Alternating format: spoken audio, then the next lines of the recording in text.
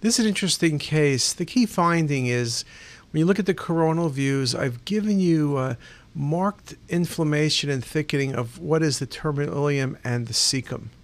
And so really you're trying to think, what could this be? So now we know the patient has HIV and right lower quadrant pain. So in a sense, I'm always thinking about inflammatory disease first, and of course I want to make certain I'm not missing a neoplasm. Now if you look, a lot of the thickening involves the cecum, which could make it either or, and then a lot of it also then involves the patient's terminal ileum for a fairly long segment. It doesn't quite have the appearance, vessels look pretty good, of ischemic bowel, and Crohn's disease is almost too thick, right, particularly in the cecum, so that's not going to be it. In terms of lymphoma usually involves the cecum. It could cross into the ileum. Usually it's bulkier. You may see some nodes. I don't see any nodes here. I do see prominent vessels to the patient's right colon. And this is most likely inflammatory, and a great diagnosis would be CMV colitis, which indeed what this was.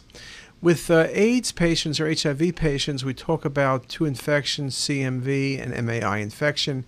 MAI gives a very sort of a wet small bowel pattern, feathery, usually more proximal. CMV tends to be cecum and terminal ileum. Just a very nice example of that.